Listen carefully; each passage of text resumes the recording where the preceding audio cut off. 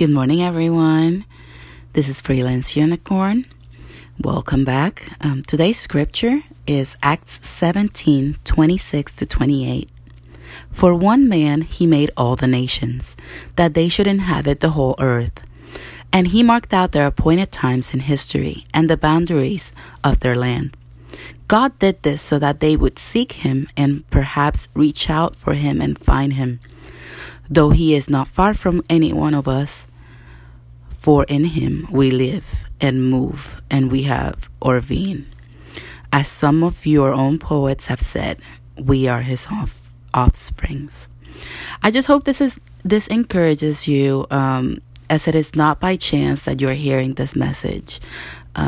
We must seek God with all of our heart, and God has set up every single thing in our lives. I hope that you're encouraged by this message.